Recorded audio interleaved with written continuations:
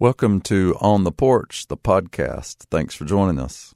I get asked a lot for book recommendations, and the book I have been telling everyone to read ever since it was published in July is Late Migrations by Margaret Renkl, a collection of short, precise essays that work together into a devastatingly lovely whole. Late Migrations is about nature and grief, longing and healing, birds and dogs, and much more. It is the book of the year as far as I'm concerned, so I'm very happy to have Margaret on the show today to talk about Late Migrations. Besides being the author of Late Migrations, Margaret Renkl is also a contributing opinion writer for the New York Times, where her essays appear each Monday. They are must-reads. Her work has also appeared in Literary Hub, Oxford American, the Southern Review, and many other places. A native of Lower Alabama, she is a graduate of Auburn and the University of South Carolina, and she lives in Nashville. Welcome to On the Porch, Margaret. Thank you for having me, Silas. Thanks so much for being here. I've said that your book is called Late Migrations, but there is also a subtitle, which is A Natural History of Love and Loss. I just wanted to get that in there. So why don't you tell our listeners what you want them to know about your book? Oh, that sounds like an easy question. That's the hardest one of all. Right.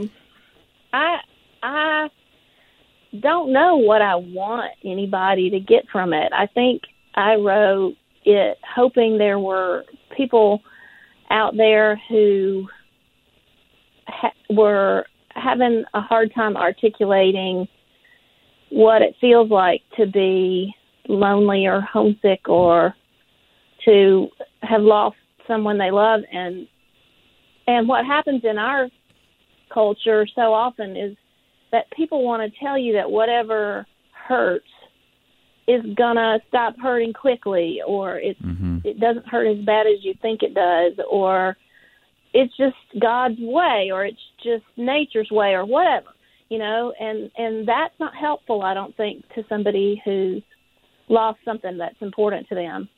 I don't think it helps to say, well, other people have experienced worse losses, or at least she's out of pain, or whatever. I just don't think those things are helpful. And so I started out just trying to articulate my own feelings and experiences after my mother died very suddenly of a cerebral hemorrhage. She wasn't ill.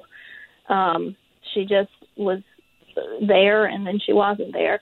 And that happened 9 years after my dad died of a very long ordeal with cancer, which is a really different way to lose somebody.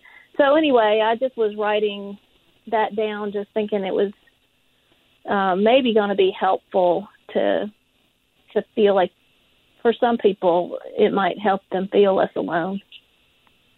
Yeah, often I say about this book that it's a balm, and, you know, for anybody who's going through any kind of grief, or even if you're not necessarily, it's just one way I think about it, you know, these seem like really hard times and dark days, and the news is often so terrible. And so this book is one of those books I think that you can, even after you've read it, you can pull it back down and find specific pieces to read again that operate that way. One thing that you do a lot in the book is write about nature. And when writing about nature, it's so easy to veer off into sentimentality or preciousness, yet you never once do that. And one way you accomplish this is that you never look away from the hard aspects of nature. You often remind us that death and suffering are very common parts of nature and constant parts of life. So at one point you write, but even destruction can remind us of all the ways the world has found of working itself out. So almost always we examine the reality, but you bring us back to this note of hope. So can you talk a little bit about that and the way that you're able to do that in the book? Well, I guess it sounds a little bit maybe counterintuitive, but for me, paying close attention to the natural world, even to those things that are hard, is comforting because it reminds me that when hard things happen, when we have experienced some loss, or even in a more general sense, the way you mentioned about the hard times we're having as a country right now, and I think we all feel that way, whatever our political orientation might be. I was having a conversation earlier today with the widower of the teacher I write about in the book, and he's a very, very conservative Christian, and he's heartsick about the state of the world, and I'm heartsick about the state of the world, but I bet we don't agree on a single thing aside from that. So seeing what happens in nature was for me a great reminder that this is really just how the world works.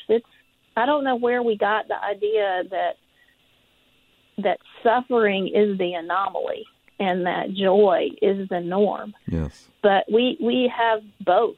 We have always had both, and we will always have both. And that was very reassuring to me. It was almost a balm to feel that there's a rhythm to it, and I'm part of it. Right. And it's not anything to fear or to reject. It's just the way it works. Yes. I think that's one thing I really love about the book is that in between the lines, it sort of says to me, it's okay to be melancholy sometimes. But also you're pretty revealing throughout the book about your mother's battle with depression and some of your own sadnesses or depression. So was it difficult for you to share that in the book, or did you find it cathartic, or both? I think one of the things that happened after Mom died, my mother did not struggle with depression in her later life. She might have been the only person in the history of humanity who went through menopause and got happier. But I think a lot of her depression was was related to hormonal fluctuations, and once those ceased, she also felt much happier. And but when I was beginning to write about my grief for her, after it became clear to me, and that was some time on, maybe a year into writing these essays, it finally became clear to me that I might be writing a book. And this was news to me. I'm 57 years old.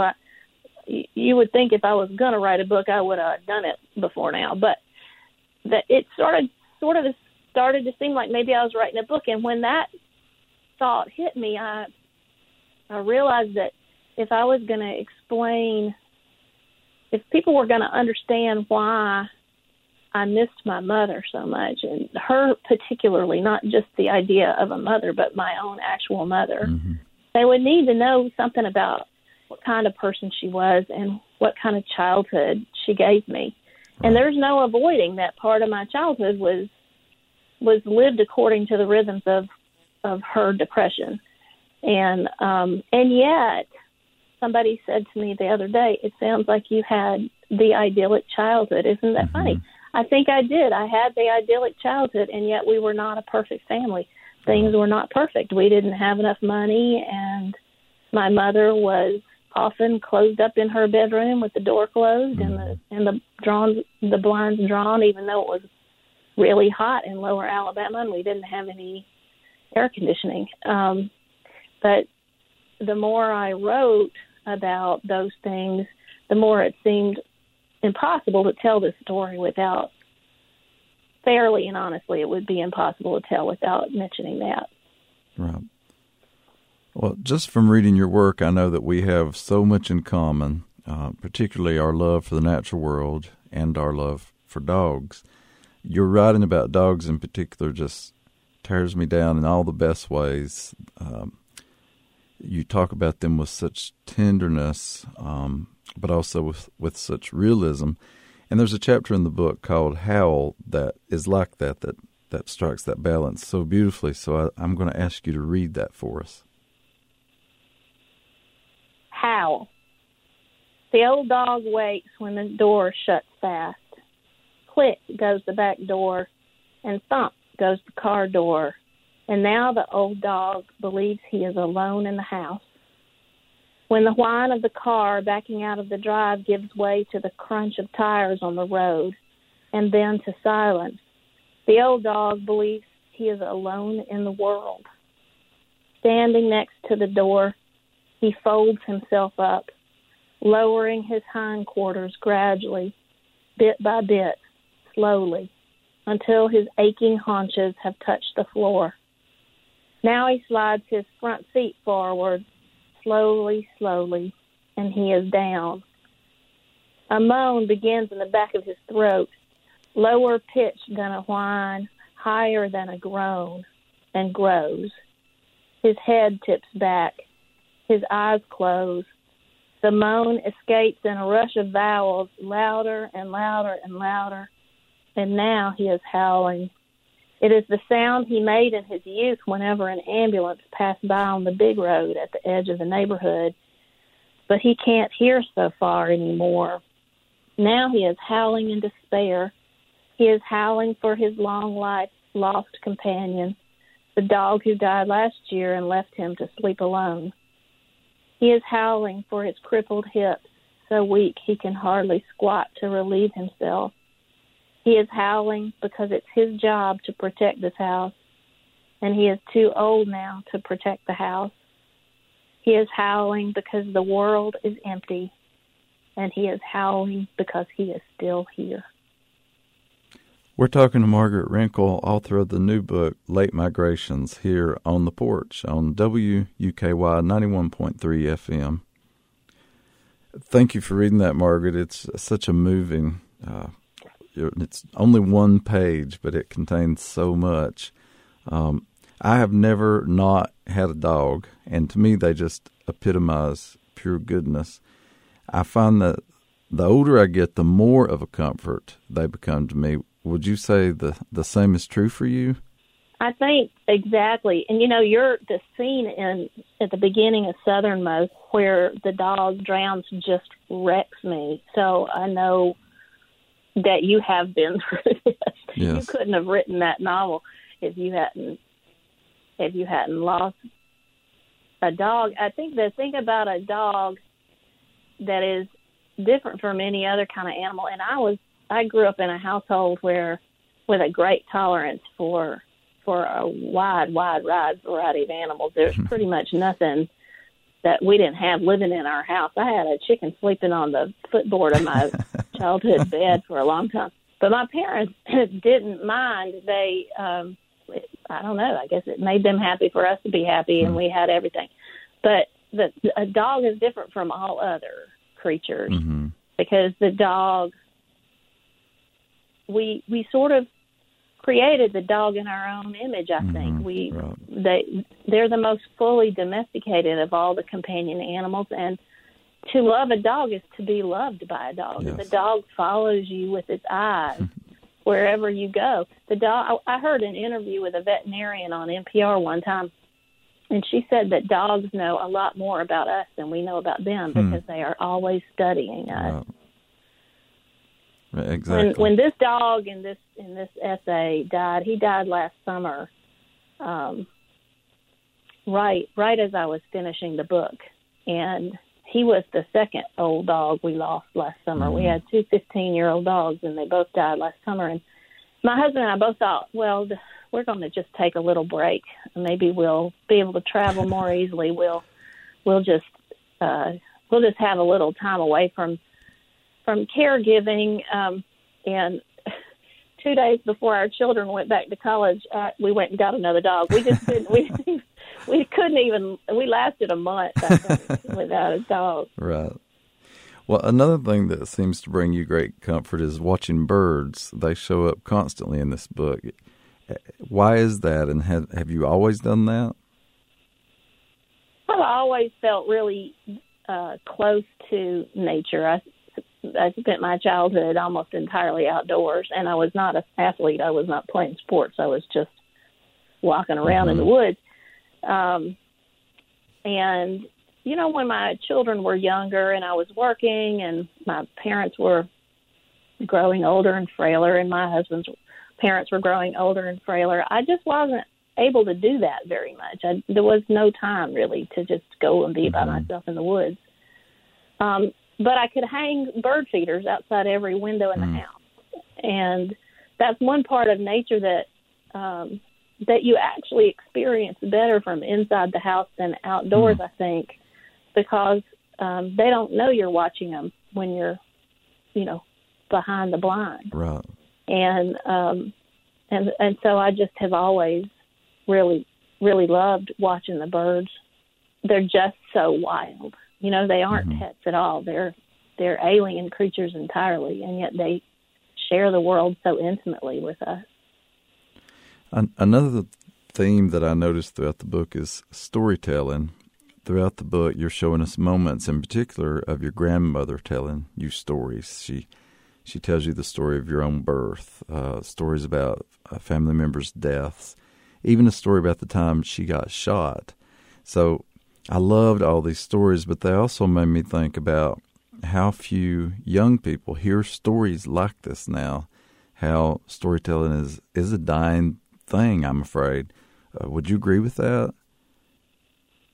I didn't think, if you'd asked me this question before the book came out, I would have said, oh, no, Southerners tell stories. I heard a writer talking about one time, I'm not going to name the writer because I don't want to get him in trouble, but he was telling a story about going to a dinner party somewhere in the Midwest, and he said it lasted 10 minutes.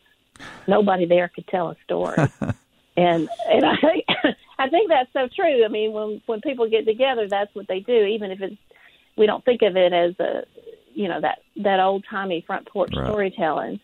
But at the same time, after my oldest son read Late Migrations, he said, "You never told me these stories. I can't believe you never told me these stories." And I thought, how is it possible that I've never told my own child those stories?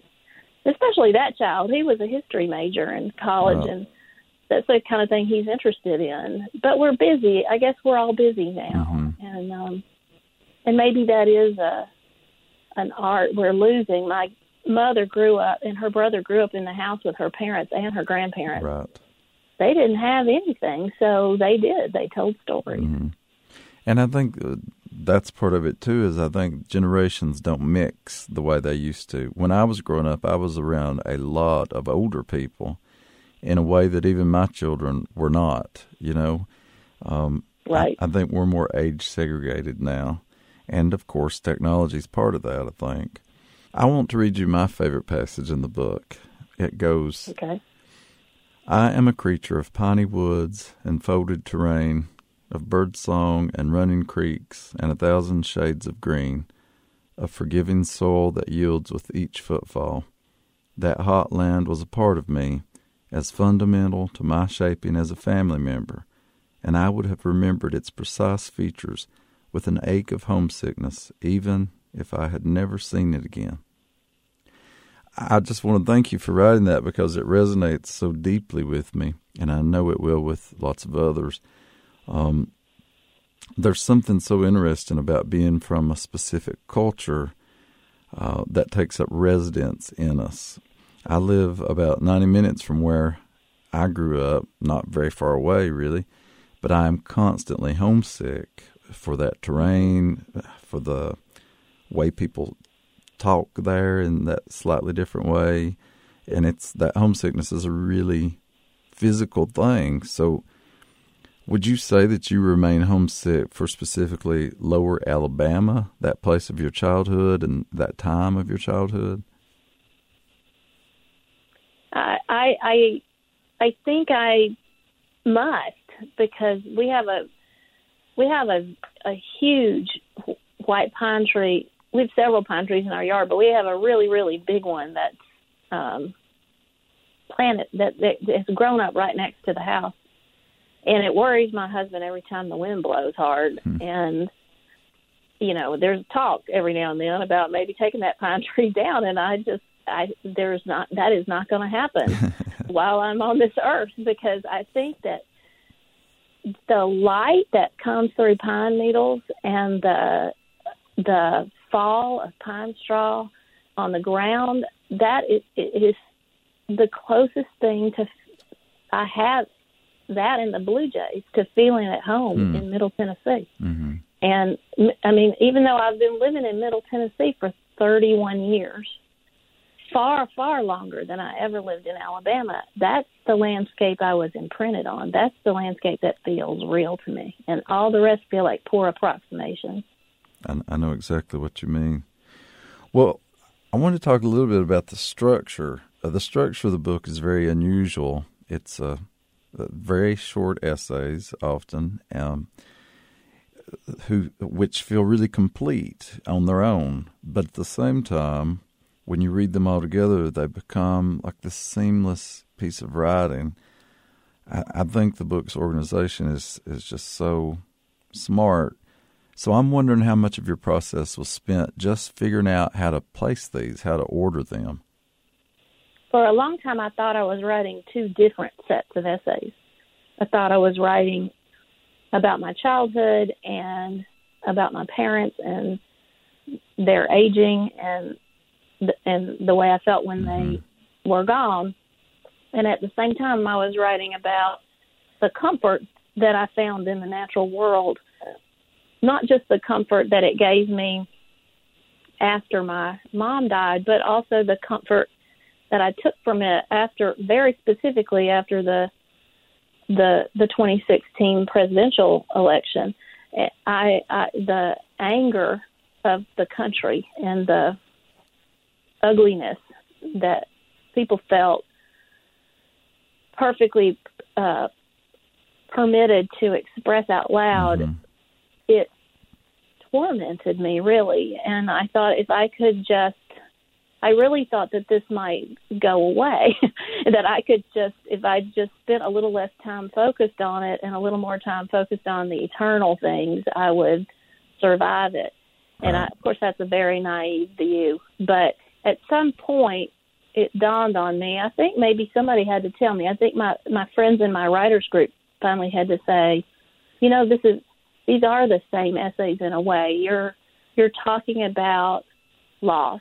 And once I thought about it that way, my first idea for organizing the book was to do a simpler kind of pairing, where there would be every family piece would have a nature essay that echoed it in some way, either in its imagery or in its themes. And then the more I wrote and the deeper I delved into my own memories of those years in the 1960s and early 1970s, the more I realized that it's not possible to separate those two things, because my childhood was so deeply entwined with the natural world and my memories were so embedded in the natural world. So alternating wasn't really necessary, because so many of the family essays were nature essays. And by the end of writing 50 or 60 of these, I was beginning to understand that the nature essays were family essays in a way. And so I was puzzled about how to manage it. There are over 100 of these micro essays in this very short book.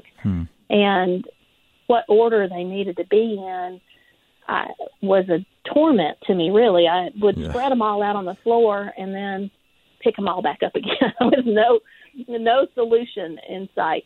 And then my editor at Milkweed Editions, my wonderful publisher for this book, my editor is named Joey McGarvey, and she suggested the simplest solution to the problem. She said, what if you tried putting the family essays in chronological order, and then let the nature essays fall wherever they could pick up a thread somehow. And once she settled that for me, it was much easier. Well, speaking of your publisher, I think they did such a beautiful job with the book. It feels good to touch, but mainly it's so perfectly illustrated. And we'd be remiss if we didn't mention that the artist is your brother, Billy Renkl. Did he do each of these pieces especially for the book, and was he inspired by particular pieces of writing, or how did that work? Initially, my idea for the book was to use artwork that Billy, my brother Billy Renkl, had already made. He's a collage artist. He's only 1 year younger than I am. And we grew up, as they say in Catholic families, like Irish twins. Right. And so he was, I don't have any memories of life before Billy. And he was in so many of these early essays. It didn't, I mean, and also when we were growing up, that was a thing. I mean, we were constantly making little projects for people, little books for our parents or our grandparents, our godmother, just little, I would write something and he would draw a picture to go with it. I mean, right up through grad school, we were working together on student publications. And so it never crossed my mind to leave him out of this process. But my idea was to let him use work that he had already done, because his work is so close to mine in so many ways. He's interested in birds and flowers and trees. And so he had a huge body of work that worked thematically and almost illustratively for these essays. We're talking to Margaret Renkl, author of the new book, Late Migrations, here on the porch on WUKY 91.3 FM, listener-supported radio. Well, Margaret, you just mentioned the eclipse, so I wondered if you would read that little passage from the book, and let's talk about it just for a minute. Sure. I know only that something ineffable, something beyond the reach of my own language, happened in the ordinary sky. The air turned blue and then silver. A dog barked. A bird, whose song I don't know, began to sing and then abruptly fell silent. The air cooled, and suddenly Venus was gleaming in the midnight blue pitch of the sky. The people under the trees at the edges of the meadow had moved into the darkness of the open field. By the time I looked down again, they had gathered a sheen that made them all look like angels. And at the center of everything was a ring of fire in the sky, a thin sliver of flame that burned as brightly as the sun, but was nothing like the sun. It was nothing like anything else I have ever seen, but I recognized it anyway because it was exactly like something I have heard. In Nashville, you can hear it wafting from the open door of any honky-tonk, a song about love, about desire. Like desire, it burned, burned, burned, and it made me feel puny and insignificant, but also ablaze with life. The ancients believed an eclipse would bring the end of the world, but the end of the world did not come for me. I didn't wait for the sun to wax full again before heading home. I had to get out of there without talking to any of my fellow mortals, without hearing any of their earthly concerns. I had to leave while the air was still full silver. And all the way home, tiny crescents bespeckled the road, a path of fractured light that led me back to my own place in the world, right to my very door. Margaret, I've asked you to, in advance, to choose something of your own choosing from the book to read. So what would you like to share with us? I thought I would read the one about my father taking me to watch the storm. Great. It's called In the Storm, Safe from the Storm, Lower Alabama, 1965. At my grandparents' house in the country, we live on the front porch where the ceiling fan blows the bugs away and stirs the steaming air into something passing for a breeze. At home in town, we are very modern and have no porch at all. There's a concrete stoop, but only the barest overhang to cover it. Hardly anything to keep away the rain or the blistering sun. When a storm comes, my father sets his chair right in the doorway, straddling the jamb. I love the storms. If I'm asleep, he lifts me up and carries me through the dark house to sit with him in the doorway and listen to the wind and the thunder. The rain comes and I feel it with the tips of my toes, but they are the only parts of me that get wet, for I have drawn my knees up to my chest under my nightgown, and my father has unbuttoned his corduroy jacket and pulled it around me and wrapped his arms around me too. I lean into him. I feel the heat from his body and the cool rain from the world, both at once. Thank you. I wanted you to read that just because I think it just it shows just how lyrical this book is and how profound you are in capturing, the moments from just the everyday magic that happens. The book is full of that kind of, not that there's an eclipse every day, but you're capturing, the natural world and the wonder of it, in such a particular way throughout the book. So I love that. I could talk to you all day, and I would really love to, and I've certainly loved reading your book. So I want to thank you for writing it, and I'll encourage everybody out there. You can find it wherever fine books are sold. It is one of the best and most deeply moving books I've ever read. So thank you for being here today, Margaret. Oh, Silas, thank you for those kind words, and thank you for having me. I'm so grateful. And thanks to all of you for listening to another episode of On the Porch. We're going to close the show with the song that was a touchstone for Margaret while writing Late Migrations, the great Ella Fitzgerald singing Every Time We Say Goodbye. Until next time, be good to one another. Thanks for listening to the podcast of On the Porch. I'm your host, Silas House. This episode was engineered and produced by DeBron Thomas at the studios of WUKY 91.3 FM in Lexington, Kentucky.